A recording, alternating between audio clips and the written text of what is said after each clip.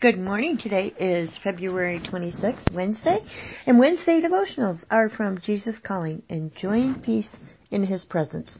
I just love the title of this book, don't you? Alrighty, today, try to take each day as an adventure, carefully planned out by your guide. Instead of staring into the day ahead of you and attempting to program it according to your will, be attentive to me and all I have prepared for you. Thank me for this day of life, recognizing that it is precious, unrepeatable gift. Trust that I am with you each moment, whether you sense my presence or not. A thankful, trusting attitude helps you see events in your life from my perspective. A life lived close to me will never be dull or predictable. Expect each day to contain surprises. Resist your tendency to search for the easiest route through the day. Be willing to follow wherever I lead. No matter how steep or treacherous the path before you, the safest place is to be by my side. Oh, wonderful.